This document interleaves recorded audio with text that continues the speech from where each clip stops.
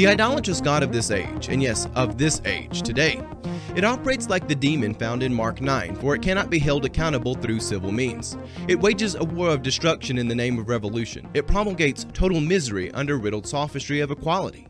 And it unleashes tyranny in the name of safety. And it has produced a generation that is too open-minded to believe in arithmetic, too politically correct to believe in morality, and too inoffensive to say no when the devil knocks on the door of their heart. This spirit, it has come and infected all of our institutions. Righteous people cannot hold it back and hold it accountable through ordinary means, for this requires communication with God to defeat. So thank you for joining me. I'm Pastor J. Dylan Proctor here at Kingdom of the Logos, a Christian program of critical thinking and adventure, and today we're going to be looking at the Gospel according to St. Mark chapter 9 and be talking about this kind, which can only be driven out through prayer. And on that note, let's open up in prayer before we get into our message. Gracious Heavenly Father, we thank you for the opportunity we have to come together and assemble. Lord, wherever we may be, I ask that you send your Holy Spirit to open our hearts and minds to receive your strength, your wisdom, your encouragement. Lord, let us have great aspirations of holiness. Let us reach up towards the heavens and do great things in this life. Lord, let us not be torn down and distracted by the desperations of this world around us. As the world wants to fester and build ugliness, Lord, let us return with things of greatness and beauty that come from you. We ask all of this through Christ our Lord. Amen. So we're going to begin by going into the Gospel according to St. Mark chapter 9 and reading verses 14 through 29. And then we'll get into a bit of an interesting message. So in Mark 9:14 it says, "When they came to the other disciples, they saw a large crowd around them and the teachers of the law arguing with them. As soon as all the people saw Jesus, they were overwhelmed with wonder, and they ran to greet him." And in verse 16, Jesus said, "What are you arguing with them about?" And in verse 17, a man in the crowd answered. He said, "Teacher, I brought you my son, who is possessed by a spirit that has robbed him of speech.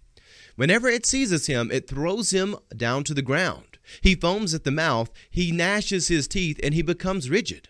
I asked your disciples to drive out the spirit, but they could not." And in verse 19, "You unbelieving generation," Jesus replied, "how long shall I stay with you? How long shall I put up with you? Bring the boy to me." And so in verse 20, they brought the boy to him. And when the spirit saw Jesus, it immediately threw the boy down into a convulsion. And he fell to the ground, rolled around, and started foaming at the mouth. And in verse 21, Jesus asked the boy's father, "How long has he been like this?" "From childhood," the father answered. "It has often thrown him into the fire or to the water in order to kill him. But if you can do anything, take pity on us and help us." "If you can," said Jesus, "everything is possible for one who believes." Immediately, the boy's father exclaimed, he said, "I do believe. Help me overcome my unbelief." And when Jesus saw the crowd was running towards the scene, he rebuked the impure spirit. He said, "You mute and deaf spirit, I command you, come out of him and never enter him again." And the spirit shrieked. It convulsed him violently, and then it came out. The boy looked so much like a corpse that many said, "He's dead." But Jesus took him by the hand and lifted him to his feet, and he stood up. And after Jesus had gone indoors, his disciples, they came to him. And coming to him privately, they said, "Why couldn't we drive it out?" And in verse 29, Jesus replied, "This kind can only come out by prayer."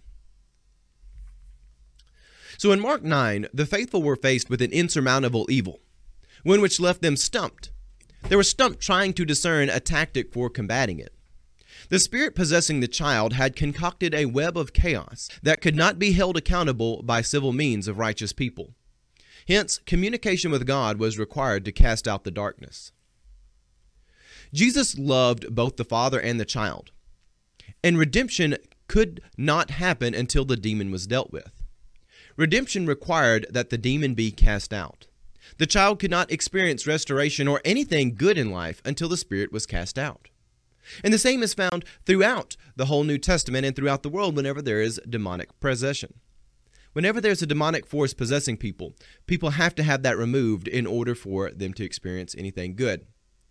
In order for a demoniac to experience restoration, the terrible collective of spirits, known as Legion, must first be cast out into the pigs and then sent into the sea. People cannot find meaning and be restored to their Maker until the possessive spirit is fully cast out and defeated.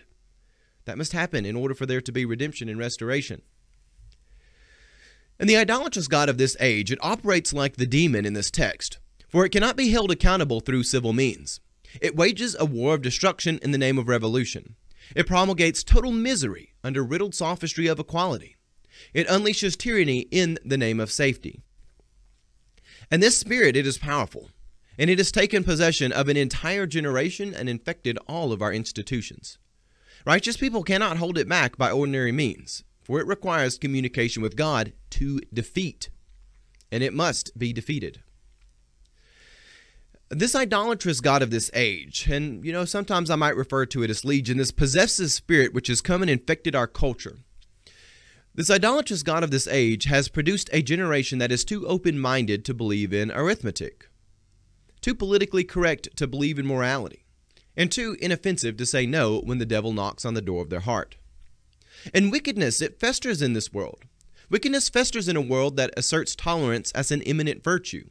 If everything is tolerated, then evil will be tolerated. And you can rest assured that forces of evil will not play by the same rules that restrain the children of light. Just as when we go to Daniel chapter 6, when Daniel's thrown into the den of lions, King Darius was forced to throw Daniel into that den of lions against his will. And it was against what he knew to be good and noble. But the wicked forces used the atmosphere of fake virtues to force Darius to do that, and in our day today, wicked forces have used the atmosphere of fake virtues like tolerance to produce a generation where righteous accountability through civil means is impossible. Now this evil, which is often very hard for us to define, but nonetheless we must define it and we must give it a name so we can deal with it. This evil, it originates from hell, and it can only be driven out through prayer. When we look to the world around us and ask how we got here, going back a few hundred years, and we look at the course of human history, the course of Christianity, the course of our faith, there was a time when the eternal virtues of Christ were separated from one another and made to work as slaves for the various interests of humanity. Various men and women, they liked a certain interest, they liked a certain virtue, and they decided it would be okay to separate that virtue from the others. Really, when we look back to the Protestant Reformation, the church started to be comfortable splitting and separating the functions of the church into different ministries, into different denominations, and different institutions. We allowed this mentality to infect the church that if we are unpleased with something, if we don't think a certain virtue is being asserted highly enough, then we can just split off and go somewhere else. Rather than trying to maintain order and keep one another accountable, we just allowed the precedent of split and divide. Well, this was a very terrible thing. Again, this did produce a lot of different denominations and institutions, but it took the different ministries of the church, which were all meant to be interlocked together as a monolithic body. It certainly had different members of the body, but they were meant to be unified. It did break all of that apart. Those who enjoyed mercy and compassion, they could serve in one area, and those who enjoyed truth and reason in another. Those who ran the institutions of ideas, like our schools and universities, and I'm speaking colleges and universities here, they were separated from those who understood the cost of misjudgment because they worked with their hands. So our thinkers, our professors, our theologians, they got separated from the people who actually did things. And people who actually do things with their hands, they understand that cause and effect relationships are real. If you have a bad idea, you make a misjudgment, you're going to have to pay for that. You're going to have something built that nobody really wants. You're going to chop a finger off. You might chop someone else's finger off. You're going to have a bad time if you make a misjudgment. But those who ran our institutions of ideas, they were separated from them. Therefore, the thinkers got separated from the fact that their thoughts might be wrong. And when you look at the virtues as a whole, our compassion got separated from the need to be truthful. Instead of doing truthful mercy and compassion that actually elevates people and helps them get past the suffering of life, our compassion devolved down to a point where we just kind of slap a hug on something and say, we love you, but we're not going to call you to any sort of holiness or righteousness.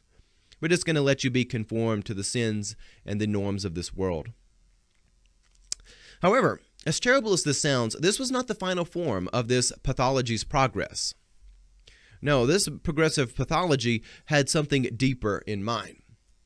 The cutting apart of real virtues ultimately devolved down into the dark caverns of meaningless fake virtues. Furthermore, it was here at this point of meaningless fake virtues that we found a great and terrible generation being produced. And here in this moment of fake virtues, a great and terrible generation emerged who barely remembered the Christian virtues at all. They remembered enough of the old Christian virtues to hate them for their absence. Just as a child who cannot articulate their longing for an absent parent can still act horribly in want of that parent, the God-shaped hole is real. It's quite real, and evil has come to fill that hole. And when we look at this generation, which has come to infect all that we do, whether it be professors, whether it be politics, Hollywood, our entire culture, instead of being entrenched in the holy aspirations of Christ, this generation has been raised and weaned on fake virtues. The meaningless make-believe slogans that are paraded in a world of tolerance and inoffensiveness. And this is where we find ourselves today, in the land of make-believe, where truth and meaning are not permitted. And this is a dark cavern. This is the dark cavern where communication with the light seems impossible, and it is by the power of mankind. And we got here for a number of reasons. Our world was repulsed by the offensive calling of God to turn from sin. So it receded into the caves, hoping to find a safe space where it could live without ever needing to tell anyone something they didn't want to hear. And in the spirit of believing that all cultures are created equal and that all voices are equally truthful, our world started listening to the siren song of Goblin Town. Now this was the message of a town where all were equal, and no one would be criticized for either their ugliness or for their sin. And giving credence to this notion, our world made progress into the caves and took a downward path to Goblin Town, telling itself that there would not be any real goblins there because it had chosen not to believe in them. Our world, it told itself that it could have the judgment-free pleasure of Goblin Town without having to deal with the uneducated superstition of goblins. And what it found in the caves was terrible. And when we look around us today, what we find is terrible. You see, once the world took that path down to Goblin Town, once it made enough progress that it reached beyond the edges of the sunlight, once it walked beyond the limits of the natural light coming from that great and noble body created by God, once it got beyond the reaches of sunlight, it had to rely on lanterns and flashlights, only to find such illumination to be limited and temporary. And after a while, the lanterns and flashlights were depleted, and it was lost in the darkness. And there, lost in the darkness, the faint whispers began, getting louder and louder. And the question emerged, were these the whispers of goblins, or perhaps the products of insanity? And in truth, it was both. The line between sane and insane became invisible, just as the line between man and goblin was not visible, for there was no light. The line between the beautiful and the ugly was gone, and in darkness all are equally reduced to something inhuman. And rather than finding bliss, like the world expected, the world rather found horror in the jurisdiction of Goblin Town. And it truly is horrible to be trapped in a domain of misery, without any communication with the light. And for the sons of Adam and the daughters of Eve, there is no escape from this dark cavern of Goblin Town. There is no practicable solution that they can design that will reestablish communication with the light. Once they have made it to Goblin Town, the only hope is that the light comes to them. But hope did come. And as a miracle of heaven, the light did come, and the light has been made available to us. Accepting the radiating, illuminating gift of Christ Jesus is the only solution. Only through communication with God, only through prayer, is this peril resolved. So, going back to Mark 9, let us not be confused about the spirit possessing the boy in Mark 9. It does not want to coexist with the boy, although it might have said that to get you to let it in. Instead, it wants to infect him, to inhabit his mind and body, to replace his soul as the force of his existence. There's not a single facet of this boy's existence that the Spirit does not want to plunder and destroy. The Spirit only keeps enough of the boy intact so that it has a warm body to pilot. That's it. It keeps enough of his corpse intact so that it's alive, that he can use it as a vessel to pilot around on this earth so that it can do its wicked deeds. This is evil, and it is abhorrent to God. And the antidote given to us is prayer. Prayer is communication with God. It's a practicable pathway that draws us to the light and keeps us focused on things above. In order for us to implement and understand this antidote, we must discuss it and really have a good understanding of prayer. For you have to see, sincere prayer cannot be separated from a life of godly action. St. Isidore of Seville, he sheds a lot of very interesting light on this in a simple statement. St. Isidore of Seville, he reminds us that when we pray, we talk to God, and when we read, God talks to us. Communication and movement along the way of life is something in which you must take responsibility. You have to have some initiative. Don't rely on others. And this is especially true when there is such a great possession of our society and culture. Do not rely on others, but work out your own faith in fear and trembling. Once you have the gift of the light, you must put forth effort to move towards Christ and do the work of his kingdom. In the kingdom of God, there are only two things which you cannot do. You cannot advance sin and its causes, and you cannot be idle. But unfortunately, the idolatrous god of this age has trained us to be idle. The idolatrous god of this age, the spirit possessing us, it has trained us to be idle in our faith and to rely on others to have courage for us. And this really was a clever move because it also planned on infecting all the institutions to which we outsourced our courage. All of our universities, our politicians, all the people that would be proxies for us, and even within our own denominations, the people that we would rely on to have courage for us to fight the battles, well, all of these people, all of these structures, they got infected by this idolatrous god of this age. It came to take them over and to make them disabled, where they could not fight against it. The idolatrous god of this age, it trained us to be idle and to outsource our courage to people who it would then take over. And it really was a very, very clever move. And this structure, it cannot stand against this spirit. And although we can't defeat it ourselves, we can communicate with God and move forwards to cast out and defeat this spirit. Do not rely on others to have courage for you. God does not tell the disciples that they have to have all the answers. So don't feel like you have to have all the answers either. And don't expect that you have to have perfect knowledge on every subject either. A lot of times we're told to shut up if you don't know everything. But, God does not expect the Father in this story to have perfect knowledge. Coming to Jesus, as we find in Mark chapter 9, saying, "I believe, help my unbelief." That will suffice. But you must be willing to start the work. You must be willing to be like Nehemiah, with the mason's trowel in one hand, ready to do some hard manual labor, and a sword in the other, ready to use it. Do not be discouraged and think that you are alone. The nature of this spirit is to convince you that you are alone, trapped in Goblin Town and cut off from communication with the light. Establish communication with the light and hold on to it. Hold fast to the great and eternally true virtues of God. Do not be idle, but fearlessly use the light to cast out the spirit that possesses your neighbor. God did not design us to be possessed by wicked spirits that make us mindless members of a collective.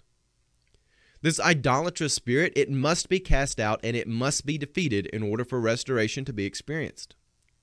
Our God is a God of holy restoration and nobility, not of chaos and darkness. And therefore, let us take courage in his light. And on that note, let's say the Lord's Prayer together, and we'll wrap up this message. Our Father who art in heaven, hallowed be thy name. Thy kingdom come, thy will be done, on earth as it is in heaven. Give us this day our daily bread, and forgive us our trespasses as we forgive those who trespass against us. Lead us not into temptation, but deliver us from evil. For thine is the kingdom, and the power, and the glory forever. Amen. And on that note, God love you, and have a blessed day.